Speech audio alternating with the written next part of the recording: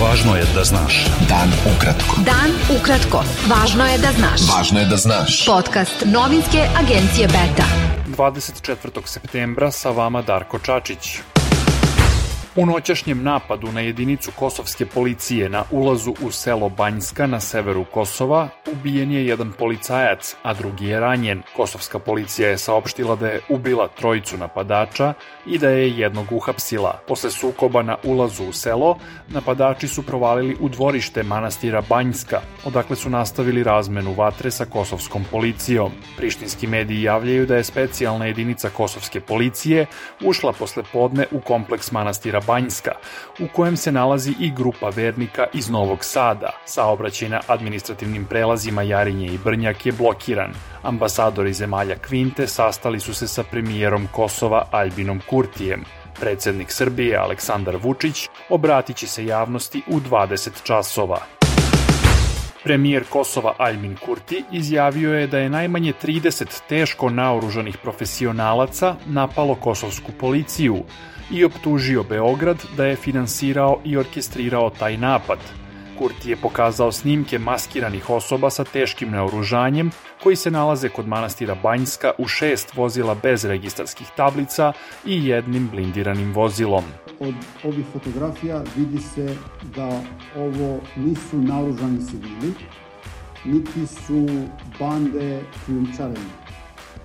Ove su profesionalne vojne policijske snage koji su ušli u našu teritoriju i pritom i unutar manastira i van manastira, pored spoljašnjih zida, vide se i blindirana kola koja nemaju tablice, a takođe i teško naoružanje ovih formacija.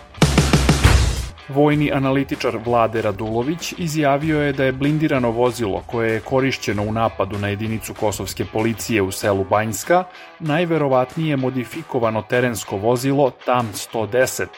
Radulović je za N1 rekao da mu na osnovu objavljenih fotografija deluje da je reč o garažnoj modifikaciji vozila TAM 110 i da nema govora da je reč o jedinici Ministarstva unutrašnjih poslova ili Vojske Srbije. Šef evropske diplomatije Josep Borrell izjavio je da najoštrije osuđuje užasan napad naoružane bande na pripadnike kosovske policije u selu Banjska. Borrell je naveo da sve činjenice o napadu moraju biti utvrđene i da se počinioci moraju suočiti sa pravdom. Ministarka spoljnih poslova Kosova Tonika Gervala nazvala je sramnom Borrellovu reakciju, navodeći da ni jedna njegova reč nije bila u prilog kosovskoj policiji ili protiv terorista. Napad su osudili i specijalni predstavnik Evropske unije za Zapadni Balkan Miroslav Lajčak i evropski komesar za proširenje Oliver Varhelyi. Ministarstvo spoljnih poslova Nemačke takođe je osudilo napad i navelo da će specijalni izaslanik te zemlje za Zapadni Balkan Manuel Saracin posetiti Kosovo. Srpska stranka Zavetnici, Srpski pokret Dveri i Pokret za odbranu Kosova i Metohije izrazili su ozbiljnu zabrinutost za bezbednost Srba posle najnovijeg zaoštravanja na severu Kosova.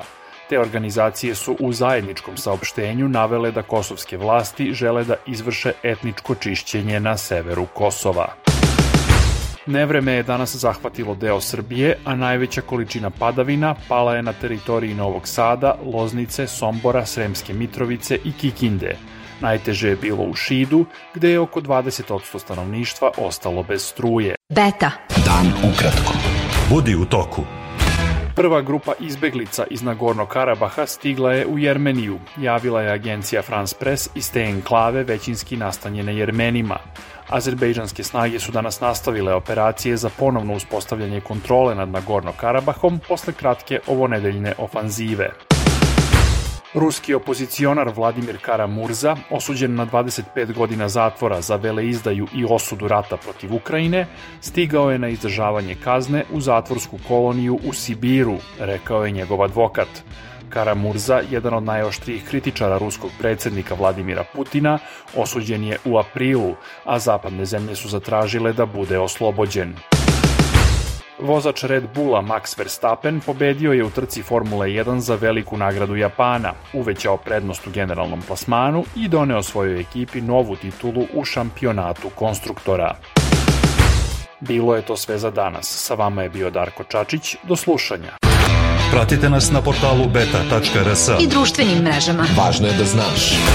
Dan ukratko. Podcast novinske agencije Beta.